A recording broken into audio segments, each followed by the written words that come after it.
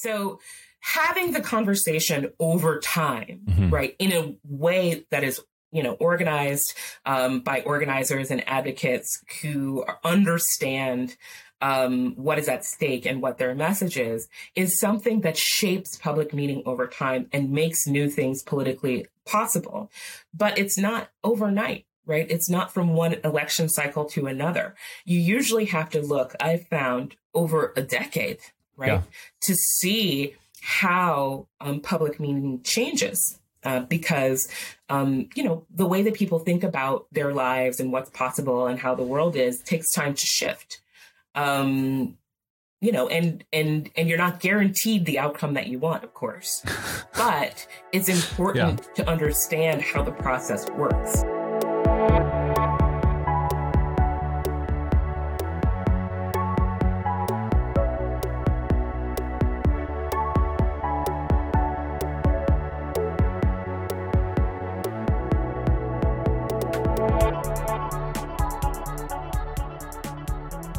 Hello and welcome to Chasing Leviathan. I'm here with Dr. Diva Woodley, and today we're going to talk about how does public meaning shape politics and what does active citizenship look like. Dr. Woodley, glad to have you on.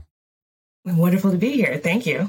Dr. Woodley is a professor at the New School for Social Research, and she's interested in how democratic politics actually happens in the contemporary context. And part of the reason I wanted to have you on is this line where you say that you approach this in a non-traditional way. And I think there's a lot of value in that. That whereas most political science focuses inquiry on institutions, choice, and decision-making, by contrast, you focus your attention on the ways that public meanings define the problems that the polity, that the citizens understand themselves to share, as well the range of choices that we perceive to be before us. And I think sometimes we get stuck in very binary modes of politics that hide very important and simpler ways to solve problems.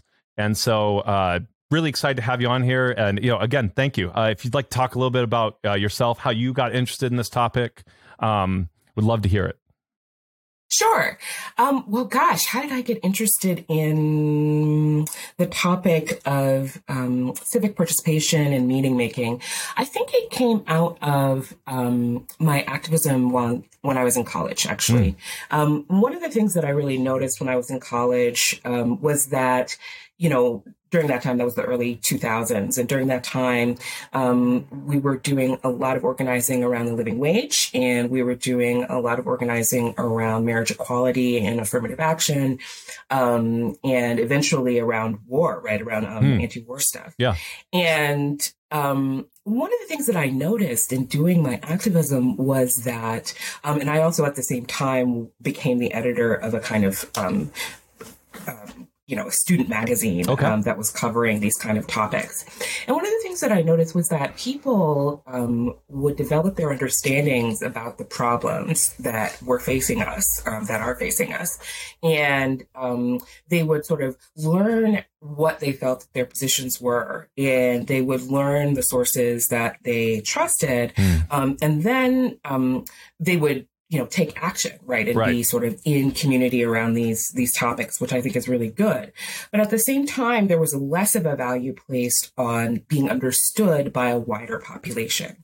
And I thought that there was a disconnect there. And I thought, well, it's not only about developing understanding of the problems that we face, which is very important.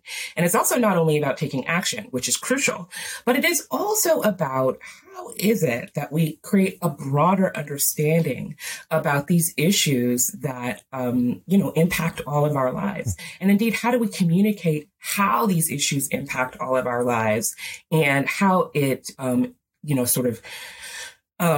influences or shapes who we think we are in the world, who we think the we is, right? what kinds of lives we think are possible and what kinds of communities we want to be. And all of those things are based on, public meaning, what people understand to be the problems we face, who they think ought to be held accountable for those problems, what they think they need to do in the face of those problems, and what possibilities, right, they think are before them. And that is, that question of possibility is one that I'm really interested in and focused on, because I really believe that what we get done is importantly circumscribed or limited by what we think we can get done. Yes. And one of the things that frustrates me a lot in political conversations, both inside the academy and in, the world at large, is when people kind of throw up their hands and say it is what it is. Because, I think that is, that is a self-limitation, right? That we don't have to accept, right? Instead, I think the right question is, what do we want, right? What do we want, and how do we get from here to there?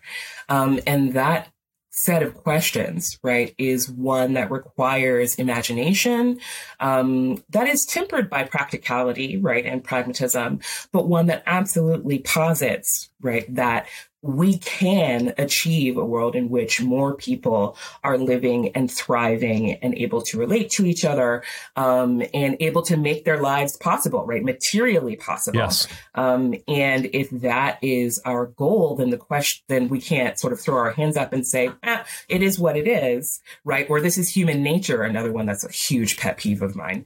But instead, we have to talk about, okay, so if we want this world in which everyone has access to healthcare, in which everyone is able to, have a voice in shaping how their community runs and functions, in which, children are well cared for and parents are supported, and those who are not in nuclear families are able to live in communities of their own design and choosing.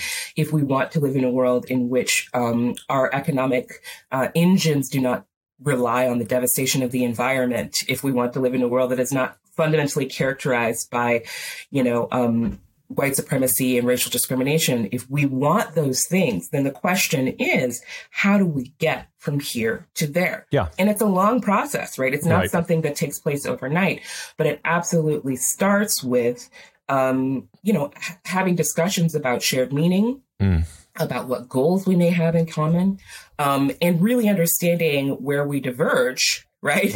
But also not assuming that those cleavages are always insurmountable, or assuming that we're doing the best that humanity can do at this moment, which I think is manifestly untrue. So much there that I love. Immediately, as you're talking, that's what I feel like even I want to try and accomplish with my podcast, to fasten on one part where you're talking about educating on deeper levels so that we can talk about what the good life is and find alternative solutions and shared action with people who come from what we would normally think of as very different sides of one issue, but we can agree on some completely unrelated issue that actually solves a lot of the problems. And so that really starts with us talking about what is the good life. And that, like you're talking about that possibility of what kinds of lives we think are possible. That's a crucial question. You had something to say, though. Go ahead. Well, I think also in developing those deeper understandings through this kind of, conversation, is that we find that actually things that we think are unrelated are often not unrelated. Oh, yeah. No, that's what. right. And that's part of what's so amazing about engaging in this kind of conversation and political work. But I will say that it's not just, it's not like people's preferences and personal failings that prevents these kinds of conversations from happening. I think that, part of the reason that we don't have civic discussions, and I'm saying civic and not civil on purpose, right? Part of the reason that we're not having civic discussions is because our political economy, right, our ways of supporting ourselves, our economic life is organized such that it takes up almost all of our time. right? So we don't have as much time and we don't have as many spaces where we can just simply get together with people, work with other people on shared sort of common local goals, right? Many of us don't have time for that because we're working all the time and we have to work all the time in order to be barely able to support ourselves, right? So I think that political economy that has developed, right, of the always booked and busy, right, has really prevented or limited a lot of our chances for learning how to work together in a civic capacity. And that civic capacity is fundamental to democratic life. And as it starts to fall apart, of course, democratic politics, that is small d democratic politics, also begins to fall apart because we don't have experience working with one another. Yes. And ooh, that's tough. There's so many ways, different places I want to go with that. But just to kind of put it into the arena, even as we were talking about this, something that I don't want to romanticize it with words like subversion or rebellion, those kind of things. But as I've looked at the values for our family and what's important, we are starting a garden. And part of that is to pull ourselves, not completely because we don't have the capacity for that right now, but to pull ourselves out of a lot of the supply system of our current system, right? Our current like capitalist system. And that's not necessarily even in, I don't, the more I've studied economics, the less I feel I know. Like it's very complicated, but I do know that as of right now, I don't get a lot of choice when I go to the grocery store. Like, it's all made by about the same 4 companies when you talk about meat, that kind of thing. And so looking at, and this is why I taught, and so maybe this is what you were referring to. And I just want to give a practical and particular example that by gardening, you give yourself direct access to the necessities of life. And you're able, and so if you, and that obviously, I understand that requires that you have land to garden on, right? Which is a whole, like that, not everyone can do that. And so just to kind of put that in as an example of an alternative solution for like, oh, I need to work 60 hours in order to make a living. And it's like, well, if you have somewhere to live and you have food, then that actually, you might not have to work as much. Yeah, I mean, I think that, well, that may be true in certain places, depending on, oftentimes gardening, especially at the beginning, is actually pretty expensive. Right. No, exactly. Right. No. The initial investment. Yes. Yeah. And I love gardening. Yes. So I'm a huge gardener. I particularly love food gardening. I'm a food gardener more than a flower gardener, although I love both. But here's the thing that in my own community, in my own life, that gardening opened up for us. And this is particularly during the first part of the pandemic, right? So this is spring 2020, right? Yeah. Which is when I really started gardening in earnest. Before that, I had a few things in pots, Yeah. But it opened up the capacity for mutual aid, right? Because if you, if you plant a garden, and your garden is producing, it's not only that it feeds you and your family. You'll find actually that if it goes well, it produces too much to feed your family. Right. And so what we did as a community during that time period, and I didn't lead this, right? I was just merely a participant. Another more experienced gardener in our community was like, look, we have all this surplus. We can provide fresh, organic food to our community just by pooling our resources. Yes. And so that's what we did. Right. So, and that is not only about providing for a particular need and taking care of your community, but it's also importantly, civically, it teaches people how to work together for a concrete goal that alleviates suffering. But also it teaches people to think about, these are the kinds of capacities that are created by people working together. And then it gives people a different kind of framework for what they might expect, right, from governing institutions and decision makers, right, who are supposed to have, right, all this capacity to coordinate effort and, activity. And it's really changed the character of how, local government relates to, folks, who are, citizens in the community. Now we have a small, we're the smallest city in New York is where I live. Okay. So we're a small city. And so we have a it's different on a small scale, yes. But at the same time, this kind of engagement has empowered people to run for local office, right? Who have connections to these kinds of mutual aid activities that we were able to put together, who gained experience in doing things like once the mutual aid organization was set up to distribute food, they also were able to pull in local artists and create an outdoor childcare, basically, program that had like an arts enrichment component because it happens to be an arty town. So parents who were working from home or who were out of work were able to come in and provide that service.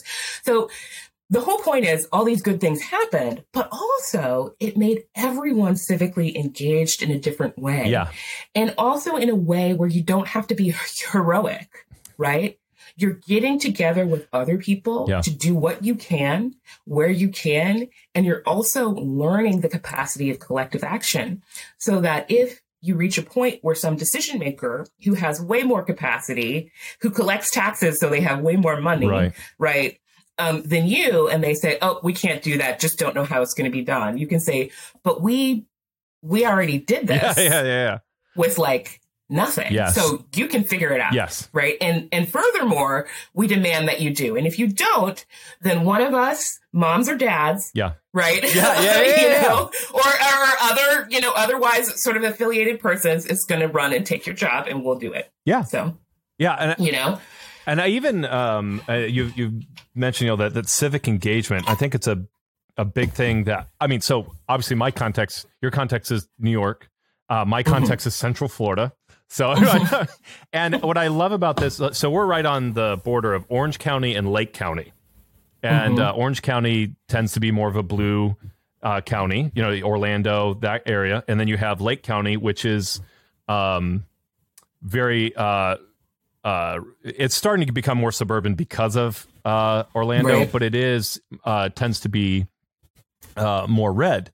And the thing is, everyone connects on both sides with something like gardening. And what it does is it reduces tensions. It gets people who are different to work together on something they agree with. Like in Central Florida, almost everyone will get behind something like gardening and everyone sees the benefit. And I'm really pleased that connected with you. That's something that you've done because it's a different way of approaching some of our problems. And I'm a big fan when you talk about possibility and creativity for solutions of having these solutions that have multiple branching outcomes that are great, which is what the outdoor daycare. It's amazing. Like when you pull resources outside of some kind of governmental structure, how you can create these powerful communities. And I think that's and remove kind of these binary oppositions, because in a lot of ways we're just kind of stuck sometimes and stalemated at the political level. So I don't. I do want to say that I think that our political differences are often real, right? Yeah. Like, so I'm not actually a person who is like, we need to end polarization and just find things we agree on.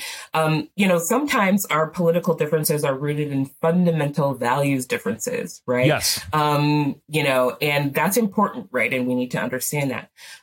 But sometimes they're not, right? And sometimes, over time and over the process of working together, there are some people, right, who will come to understand, in many different directions, right, that their political activity actually doesn't accord with the values that they think that they have, right? But that is something, that I think has to come from experience and the experience of working together. So, for example, I was teaching freshmen for the first time in a couple of years. I'm a university. I work at a university, and I had a whole class of freshmen for the first time in like 3 years last year. And they're fantastic. I actually love freshmen. So we are talking about civic participation. This class was actually about participation, right? And we're talking about different kinds of institutional forms that facilitate participation, what kinds of participation you can have in these different institutional forms. And one of the students brings up unions and what unions are about. And one brave student asked was, and this is one of the reasons I love freshmen too, is that they're often able to just be like, I don't know what that is. I don't know. And one brave student was just like, I just don't know what they do. Right. Like, I know that they exist, and I know that some people that I like them, but I don't know what they do. And so, in this course, we were able to have time and space where I wasn't, sort of lecturing to them about what unions are and what they do, although I did, of course, provide information to them. But that one of the students in the class was able to say, you know what? I've been working retail jobs since I was 16 or whatever. And I, my first retail job was at this company where they wouldn't give us a regular schedule. They could change us stuff at any time. They could charge us for any items that were stolen while we were working. I'm not surprised. I've heard these stories. Yeah. Go ahead. Sorry. That they could dock, our pay, almost arbitrarily, right? Wage theft, which is a huge problem. And there was nothing we could do about it, right? There was nothing I could do about it, as just this lone person who was subject to these rules. Yeah. And she said, and then I quit that job. I couldn't take it anymore, and now I'm working at another retail job, but this one is unionized. And at the unionized job, I work regular hours, guarantee the hours that I was promised when I was hired. They certainly can't charge me for theft that happens just while I'm on shift, right? And this person is telling this story of this is the way it works in a way that enlightened the entire class. But from experience, right? From lived experience. It wasn't like ideologically about, particular things. It was very much like, let me just tell you the practical importance of the different experiences I had in these different situations. And none of those students will forget that, right? And so that way of communicating, that's what I mean by having time and space. People who are lucky enough to, go to schools that are well funded or go to university level schooling are able to have these spaces, right? Where they can just talk about these kinds of things. But it's much harder in our regular lives. That kind of thing is usually organized out of our, existence because we're trying to work those jobs, right? And that is something that's really, really missing because, people who may think that they're aligned on one side or the other of an issue like unions, because, an opinion leader that they listen to has an opinion about it, right?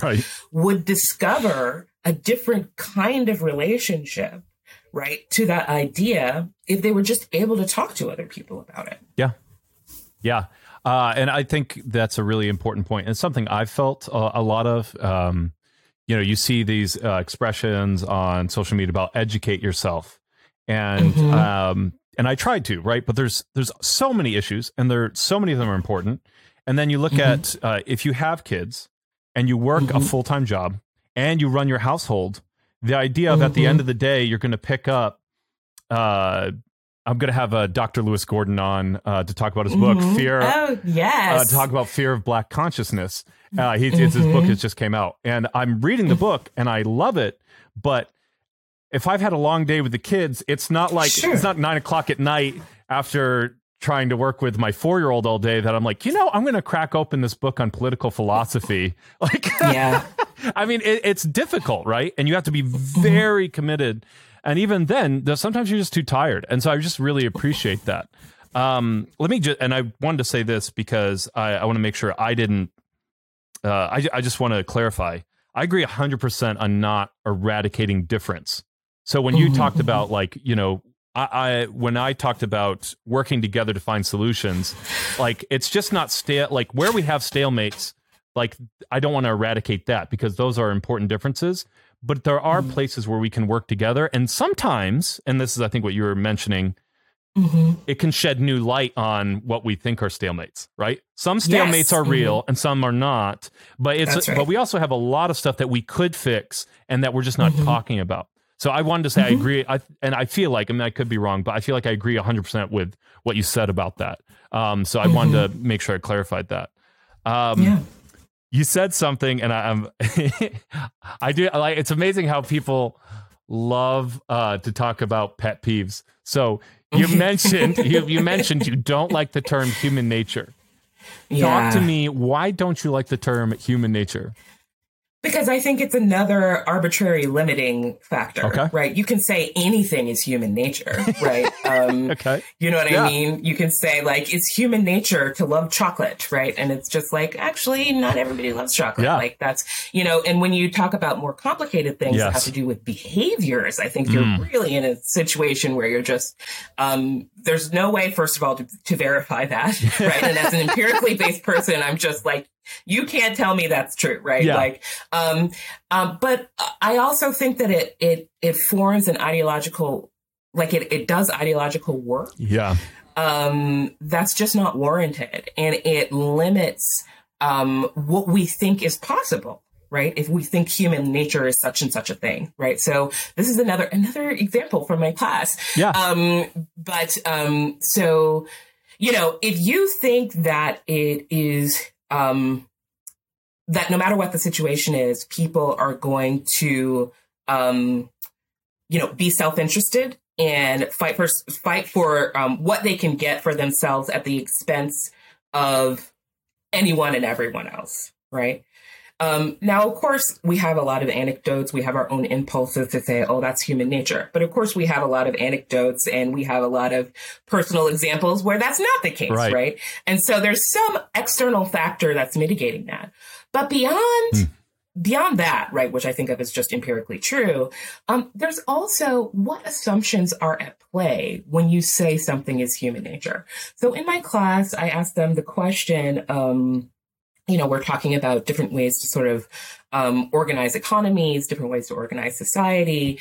And what do you think would happen, if you're in a situation where,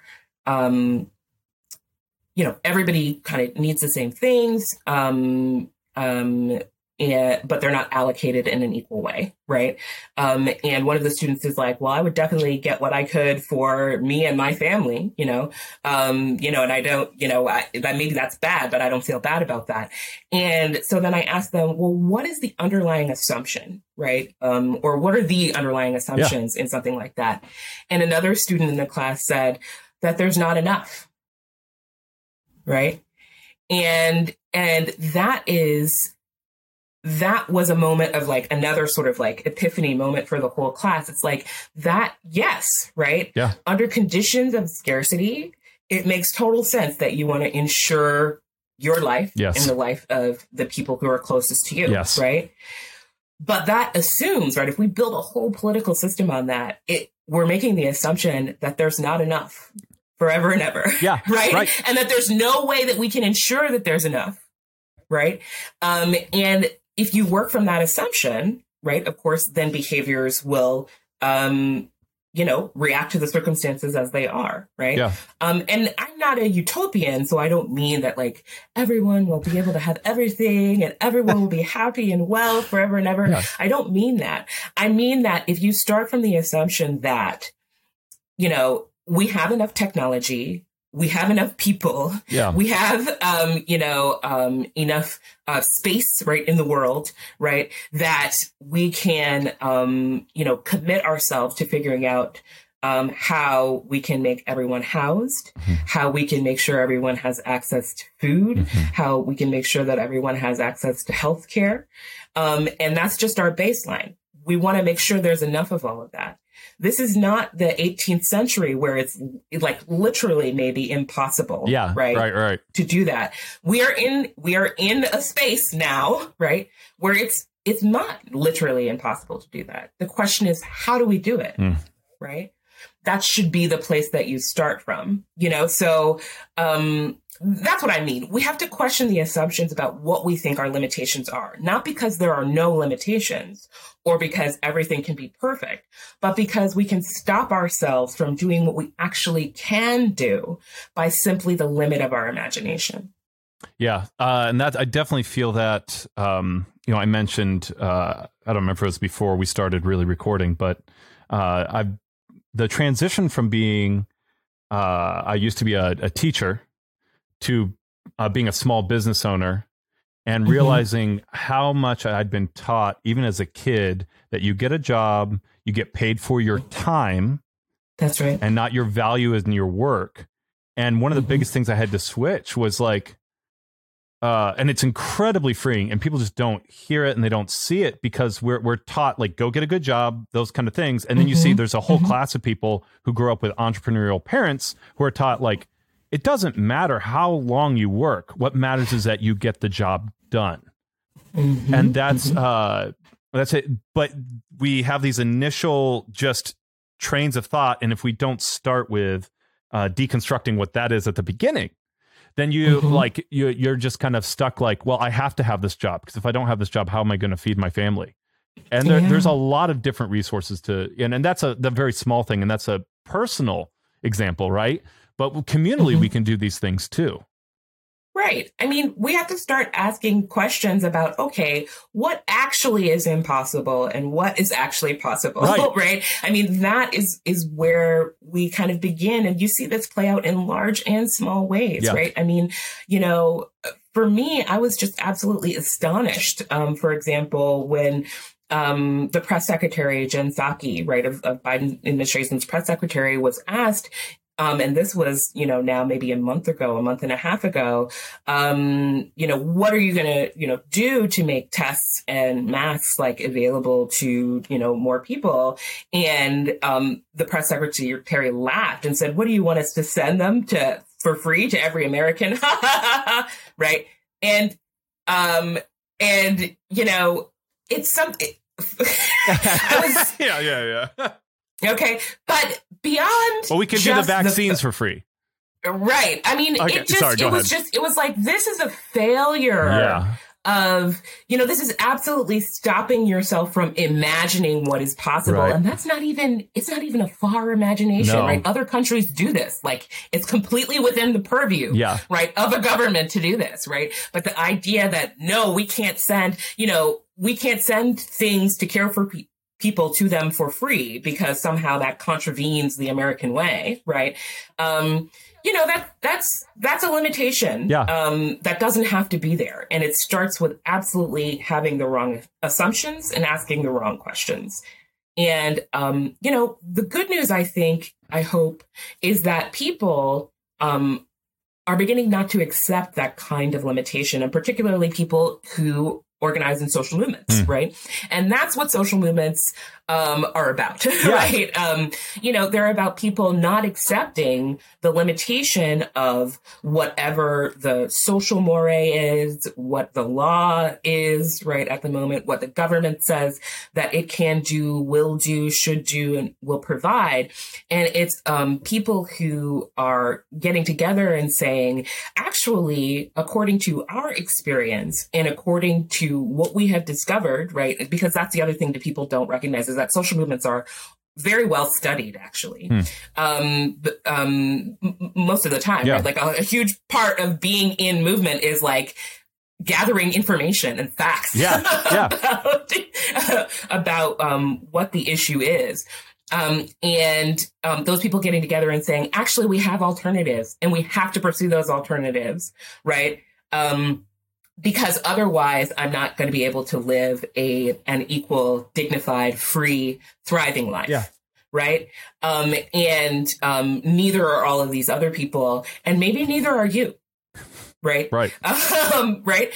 Because it turns out that these struggles are very much connected. Right. Struggles for racial justice, struggles for housing affordability, struggles for environmental protection, struggles among the for the working class. All of these struggles are connected. Yeah. Right.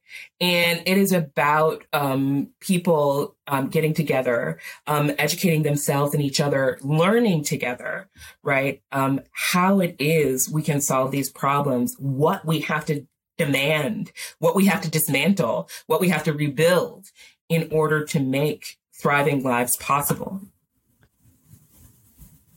So as we think about that, we've talked quite a bit about participation, and I think we've mentioned a little bit about public meaning, but how do you shape public meaning to create more possibilities?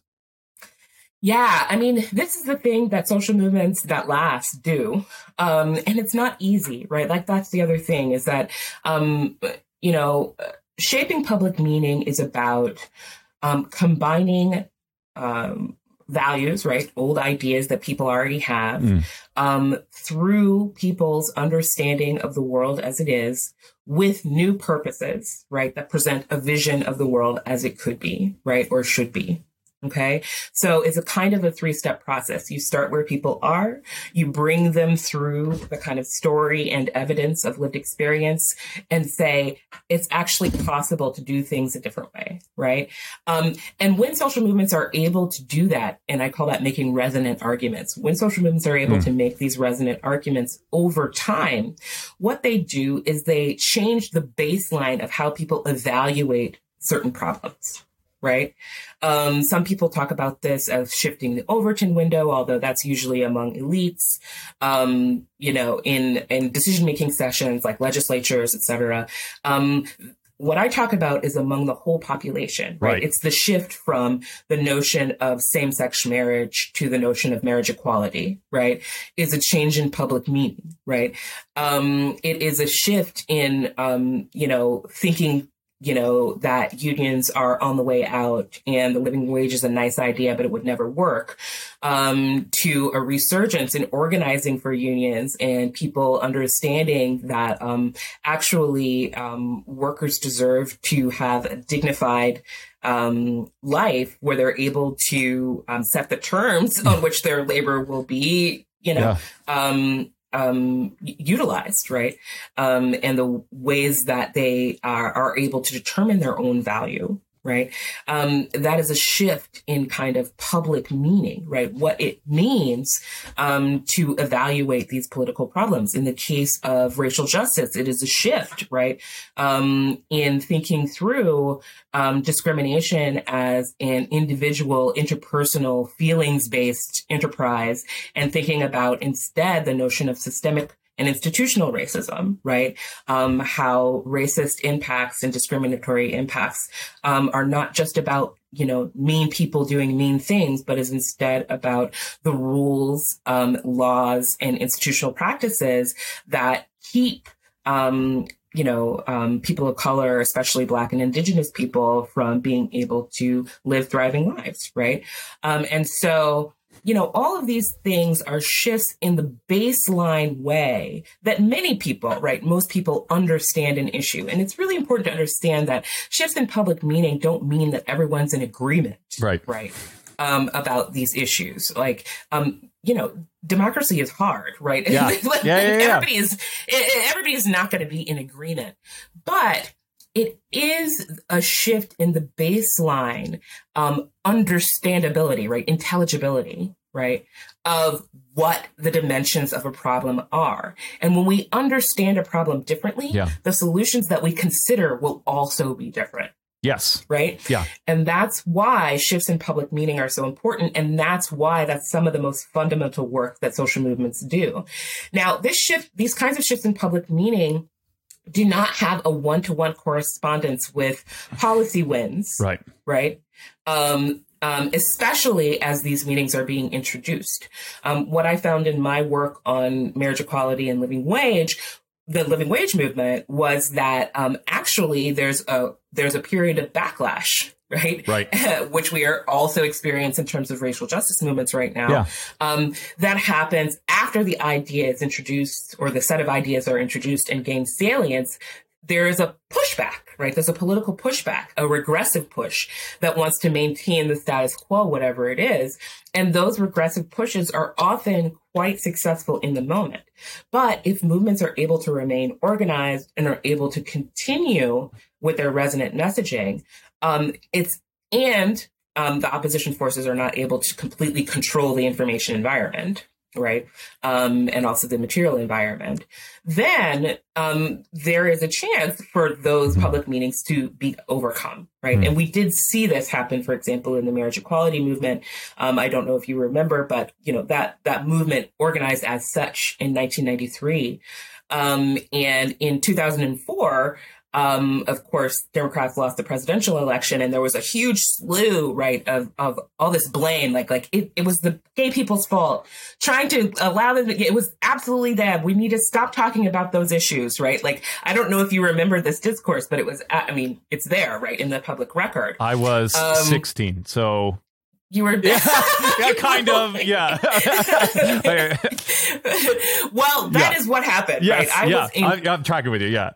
Yes, I was in, I think, graduate school at the time. Yeah. So, and so I absolutely remember those conversations happening, and it became like this mainstream talking point that it was absolutely the gays, yes. like they were the reason. Yeah. And Democrats need to stop messing with them because they're just going to continue to lose, right? Yeah. Of course, that movement remained mobilized, even though it was demoralized, fractious. It wasn't an easy time, right? But of course, then within 4 years, public opinion completely shifted on that issue, right? Now, it didn't happen sort of inevitably. It happened because those same resonant arguments about what was at stake, right, in that debate, right, kept being made. And the counter arguments came to seem less and less credible. They were also less unified, right, than the arguments for. And the counter arguments also came to, and I think this is really important, did not match up with people's experience of the world, right? In a way that helped people make sense of the world. Most people. Yeah. Not all people. But those people. It's never all people. That's right. I'm always dealing with majorities. I'm never saying all people, right? And that really matters, right? So now as we're dealing with a really severe backlash to the Black Lives Matter movement, to the idea, which had, just gained salience, at least in mainstream politics, of systemic racism, right? That's what the sort of critical race theory backlash is all about. It's a counter argument to the notion of systemic racism, which had finally gotten some traction, really. We're in the midst of a very severe backlash where, many states have moved to outlaw the teaching of critical race theory, whatever they think that is, but that's also expanded to pulling books that are just by Black authors off library shelves, same with the notion in sort of policing, right? We have this media narrative about a crime wave that is actually empirically not happening, and also might, we'll talk about that, right? No, that's a whole point that I also want to talk about. But anyway, all of this, and people are responding to that with the notion that actually police need more money, more authority, more right, and that the notion of defund is sort of dead on arrival, right? Et cetera. So, we're experiencing a similar kind of backlash now, right? That we have seen before with other successful movements, right? With marriage equality, 33 states passed constitutional amendments to ban same-sex marriage, right? This is always a struggle, right? It's always a contest, and there are steps forward and steps back. The question is, for me, how are public meetings being shaped? What kinds of new ways are people thinking about issues and problems? So, for example, one of my favorite examples of this is with the notion of defunding the police, right? Like, so any kind of mainstream pundit will tell you that's a horrible idea. It's a horrible slogan. Why are they saying that? Right. You know, et cetera. And they're wrong for a number of different reasons. One, they're wrong on the merits, right? American policing institutions have more money than any other kinds of policing institutions in the world. They have more money than any of our other public services, which also means that policing institutions are overburdened in terms of what it is they're expected to do, right? People who are involved in law enforcement will also tell you this, like, I'm expected to be a social worker, right, and I'm expected to alleviate poverty, and I'm expected to stop armed criminals, and I'm expected to deal with mental health crises, right? Like, and the reason that they're expected to do all that is because we've dumped almost all of our discretionary money into policing. Right. We're not paying teachers very much. No. But we have people in Missouri buying tanks. You know, right. It doesn't make sense, right? Like, so, you know, it focuses all the resources toward one institution that cannot do all these jobs, right? And should not be expected to do all of these jobs, right? Instead, we need to invest in the things that can actually do these jobs. Right. So one, on the merits, they're wrong. But two, in terms of messaging, they're also wrong.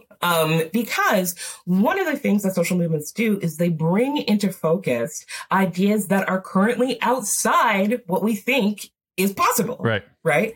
And if they do so successfully, those ideas linger in the public consciousness, even if they linger as objects that people are objecting to. Right. So this notion that, defund is the wrong slogan. What we should really say is, refund communities, or defund is the wrong slogan. What we should really say is retrain. Right. What we should really say is reinvest in education and housing and et cetera. People don't understand that while we're having that conversation, it's already working. Yeah, it's already working. That's the money. That's it, because even as, and it's really frustrating, right? Yeah. Even as municipalities dump more money into policing, right, at this moment, people are beginning to understand, actually, there are all these things that we're not investing in that I want us to be investing in. Yes. And we actually have the option and opportunity to do that.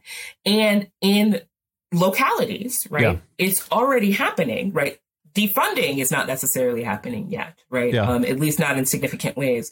But it's already happening that municipalities are trying to invest in other ways to ensure safety, right, where they are, and imagining different possibilities for their discretionary funds.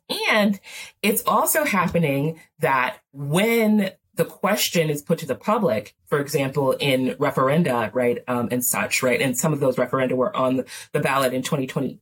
In 2020, people are choosing not to increase funding to their police departments and instead to put money into other kinds of things. And the people who choose that are not necessarily wearing a banner, right, that says defund police. It's just an assessment about, do I think that this organization needs more money? They seemed really well resourced, or do I want to have more in terms of investing in parks, affordable housing, food, right? Like, et cetera. Right. So, anyway, so having the conversation over time, right, in a way that is, organized, by organizers and advocates who understand, what is at stake and what their message is something that shapes public meaning over time and makes new things politically possible. But it's not overnight, right? It's not from one election cycle to another. You usually have to look, I've found, over a decade, right, to see how public meaning changes. Because, the way that people think about their lives and what's possible and how the world is takes time to shift. and you're not guaranteed the outcome that you want, of course, but it's important to understand how the process works. And so I think if there's one thing that people would take away from this, and it's part of the reason I wanted to do this podcast, and I keep bringing that up, but it's why I wanted to have you on, and I'm excited about this, is that slogans in many ways are more like keys than platforms. And I think where people get frustrated is they see like defund the police, it's like no money for the police. And there are some people who say just completely abolish it, but that doesn't, it's not what it is. It's a discussion. Defund the police is a discussion, and that like you said, it's about creating that discussion. It's like, well, not defund, it's refund this. And it's like, well, that's all part of what we're doing, which is why you even you said that you're not necessarily going to get the results that you want, like maybe the exact results, but you might get some of the results, and sometimes that might be because you're wrong. There's a better solution over here, if that makes sense. Where people talk through that discussion. When I say you there, I mean generally you, not like no, absolutely, obviously you're wrong, Dr. Woodley. No, that was where I was going with that. So, it's funny, you mentioned earlier, and we were talking about how racism isn't just about mean people being mean. And the example that I thought of immediately is racism movies. A lot of times people are like, oh, I watched this movie, racism is bad. And it does, it's good to get people thinking about that and to give these illustrations of courage. But it often is like, oh, just racism is like mean people doing mean things, and in some ways it shuts. And I think this is an important part of all this public meaning shaping, is that it just shuts down the conversation, because it's like, well, don't be a mean person and don't do mean things, and that's not what we're really talking about here. No. I mean, obviously you don't want those things, right? Like, but that's already becoming increasingly unpopular without solving many of the actual outstanding issues.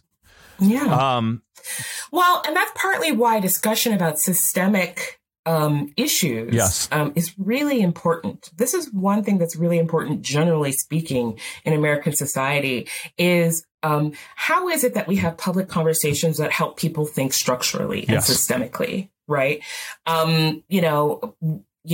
One of the things about the American sort of version of individualism, particularly when we're thinking about politics, is that we've come to think that it's all about individual interactions with other individuals, or that individuals inherently know what their interest, right? This notion of interest, right? They inherently know what their interest is and are going to like automatically fight for that, right? In coalition with other people who share their interests that they inherently know. And that's not actually how the world works, right? All of our lives, we make individual choices. Some of them are better and some of them are worse. But the fact is that we all live under conditions that are not of our own making, right? We are born into a world that already exists. Yes. And we have to work.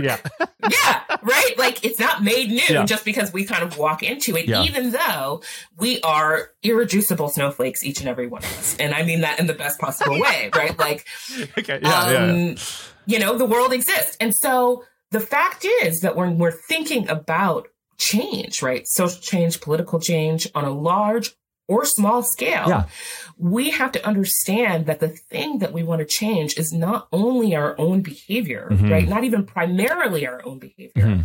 It is really about, how is it that we can shift the conditions of our lives, right? All of our lives in such a way that we can limit, right? Diminish discrimination, limit and diminish inhumanity, limit and diminish the suffering that people undergo, right? And all of that is not going to be only about our own like mindfulness and yoga practice and therapy, although yes, to all of those things. It is about how do we have access to institutions that are able to, and see it as their mission to, provide for our collective needs. Right. And so thinking about systems and structures is one of, I think, the key things that we can do civically, right? To come to understand the scope of the problems that we face and the scope of the solutions that are necessary, right? And I see this, particularly in the case of environmental, issues, right? The scope of the problem that we face, in terms of, the possibility of this planet being habitable for human beings, most human beings, in the next 100 years, is not something that is going to be solved by making sure that we put our own individual things in recycling bins, right? Like that's not answering the scope of the question. Right. And so when we talk about those issues, thinking about things systemically and structurally is really the first step to trying to meet the challenges of the 21st century. Well said.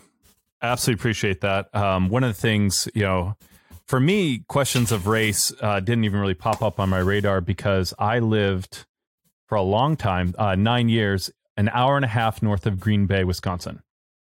Okay. So we were at a college that I knew 4 Black people the entirety of my time there because it's just predominantly white.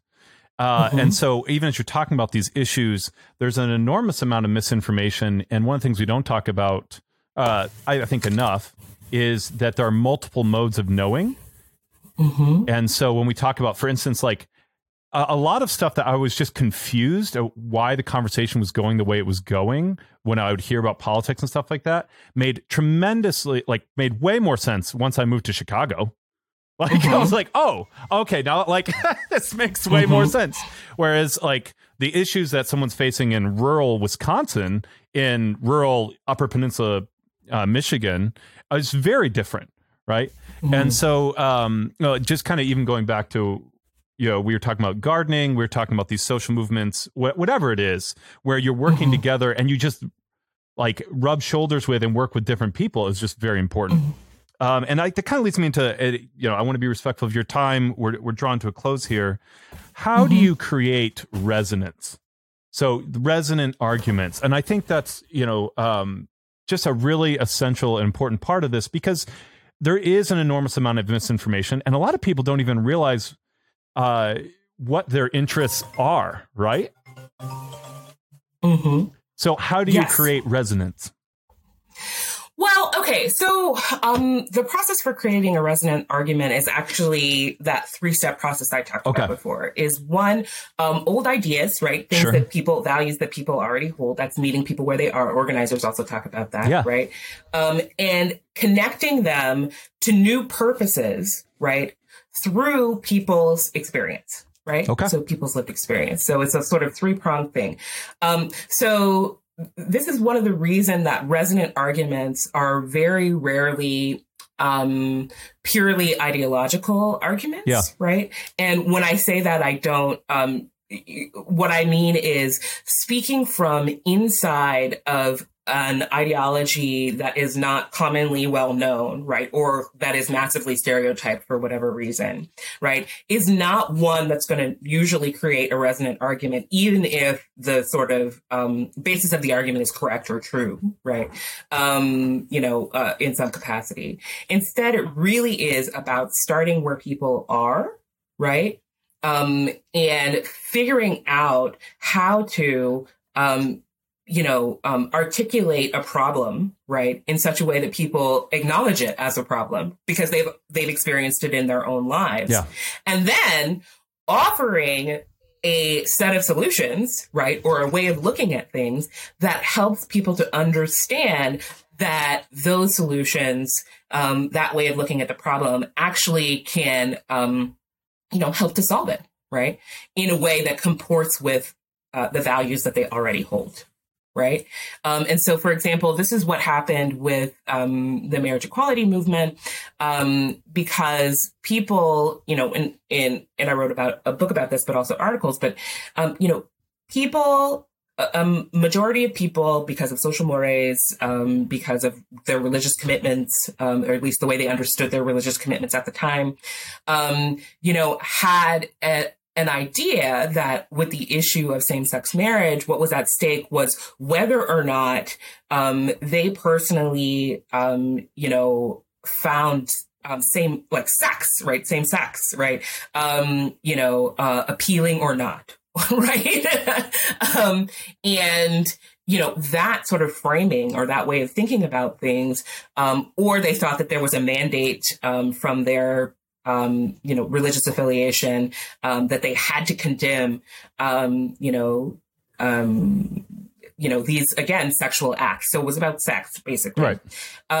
And so what happened in the sort of reframing of that debate is that, what activists said is like, this is not about sex. This is about family, and this is about love, and this is about the rights to the resources that we need to live in loving community. Right? Like, that is what is at stake, not about however you feel about kind of sex that we're having, or however I feel about the kind of sex you're having. Right? Like, that was an argument. And the way that people were able to do that is to say, you already value this notion of equality. Mm-hmm. You already value the notion of love and a loving family. And let me tell you how this issue is about those things that you already value. Mm-hmm. And that if you value those things, then you ought to value the access to this institution. And, there's a really weird moment in public opinion polling where you have the majority of people both against same-sex sexual acts and for marriage equality. Yeah. Right. So it's because the decision rule for what was at stake, right, in that debate changed. Yeah. The decision about whether or not I support this wasn't based on how I feel about your sex. Yeah. Right. It which was is about a weird whether, thing. Which is a weird thing to be concerned about, right? It's very. But people were, hey, I don't know. Yeah. But okay, so now this is a limited example, right? And people will sort of like tell you that it's like, this is a very, this wasn't an example that required the changing of the fundamental structures of society in the way that a reorganization of the labor market would, in a way that the defeat, right, of, white supremacy would. This is a much more sort of limited case in that it only required, inclusion in institutions that already existed, right? It didn't require a kind of restructuring of those. And that's true, right? That's a fair critique. And yet at the same time, we can see how people's minds changed on this issue, which nevertheless seemed very out of the ordinary, seemed at first when it was introduced sort of definitionally absurd. That was one of the most frequent arguments against marriage equality, is that it didn't make sense. Right? Like, I just don't even know. It's not even marriage, right? If it's right. So, people really had to get their minds around something that for them was totally outside the box. Yeah. Right. So that means that when you're asking people to get their minds around something that is totally outside the box and requires the restructuring of society, that's an even longer fight. But I think it proceeds in the same way, right? Is that people learn that what's at stake in the issue is something different than they originally thought. And so then they start to make different policy choices, right? Even if they haven't yet, or they never, right, changed their mind about whatever kind of values commitment they had, right, in the beginning that was inhibiting them from supporting. So this is also, another lesson in terms of defund, right? Even people who would not necessarily say, like, carry this banner of defund the police, or who are not abolitionists and who would never, have an ACAB sticker on their car or whatever, they still might think, actually, it's a bad idea to spend 50% of our discretionary budget on the police department. Yeah. Yeah. Right? What's at stake in that argument is different. Right. And when you change that baseline through the use of resonant arguments, then you make things politically possible that weren't politically possible before. Yeah. And that is, for me, that is the heart of social change. And the kind of social change that I'm talking about doesn't have to be reformist social change. It can also be large scale or revolutionary social change in the broad sense of the restructuring of society. Not necessarily the sense of war, right? When you're if in war situation, everything is different, right? But this process works whether you're on a large scale or a small scale, whether your goals are reformist or whether they are radical. The question is the way that you're describing things helping people make sense of the world, right, in a different way? Yeah. Right. And one of the reasons for the huge upheaval that we're having right now is that the sort of things that we have been told, even in your example of the small business and working job, et cetera, the things that we have been told about how to organize our lives, right, that may have served in the 20th century no longer help us make sense of our lives. Right. And so people are reaching for all these different explanations. Yeah. And some are radical and progressive, and some are fascist and regressive, and some is just confusion. Yeah. Right.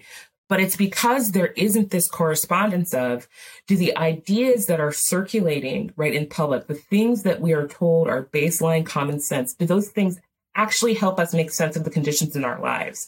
And often the answer is no.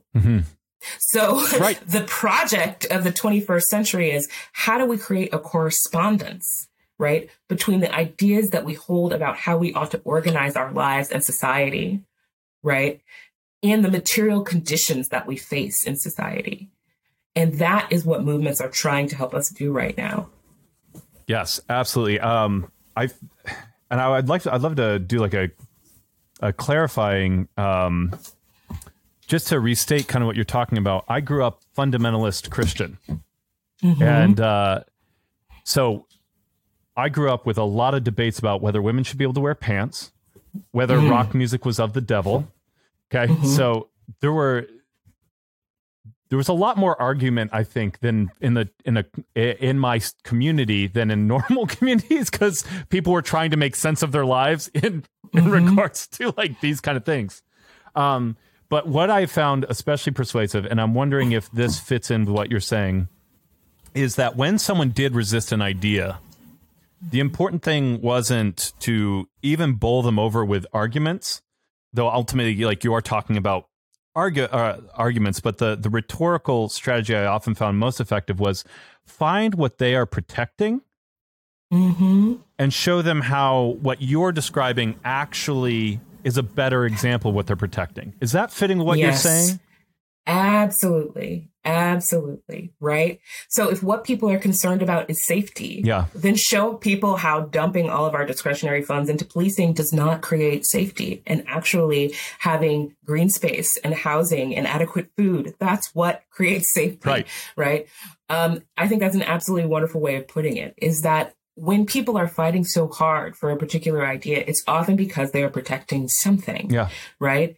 And so if you can show them a way to preserve or protect or improve that thing, right, then you can find common ground. But this is also with the caveat that if what they're protecting is truly despicable, then there is no common ground. And you have to just... That's the polarizing, that's the stalemate. But what I found specifically, because I literally went to this college, it was fundamentalist, went to being evangelical in the 9 years we were there. So everything changed. Literally people it's a college, it's an academic setting. So you have students in the dorm talking till 2 a.m. every night about theology. So this is why I do this now, because I like it. Right. It's like, this is, and so what I found was, if you can isolate what individual people are protecting, the people who are despicable in what they're protecting tend to be quite the minority. But it seems like they have common ground with a lot of people, but they actually don't. And so that's why it's very important to find out what is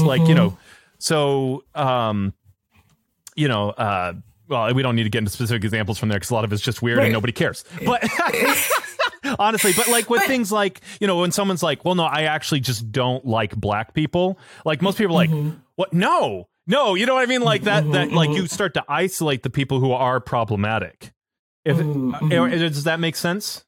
No, yeah. I think that that's true. I mean, in the sense that I think that you absolutely have to figure out what it is you're disagreeing about with people. Yeah. You know, so if what you're disagreeing about is the idea that actually there are some humans that are just better than other humans, and everything about our society should reflect that. Well, that's a fundamental disagreement, and we have no common ground.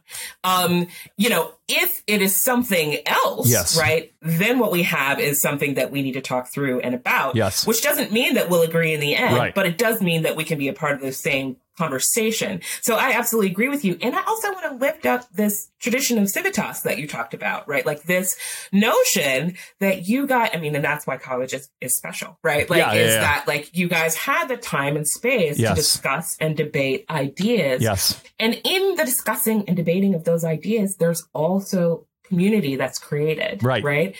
This is also another reason to get the political economy under control, because just giving people time and space to discuss ideas and work together, and this is why also reinvesting in the public and public spaces, right, is also important, because those spaces where people can kind of get together and whatever, play chess or, whatever they're doing and just talk. Right. You know what I mean? Just those are really, really important spaces for nurturing the capacity for democratic politics. Yeah, absolutely. Thank you so much for your time. If you could leave one thing to our audience, what would it be? I would say find a way to get involved locally, right?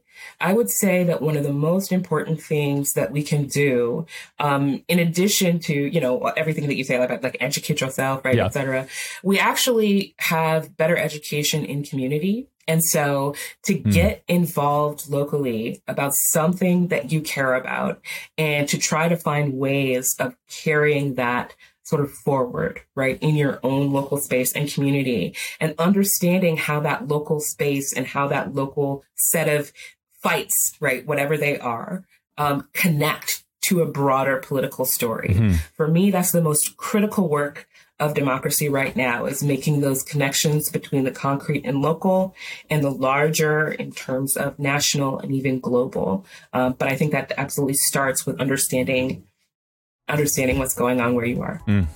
Thank you, Dr. Woodley. It's been an absolute pleasure. It's been a pleasure too. Thank you.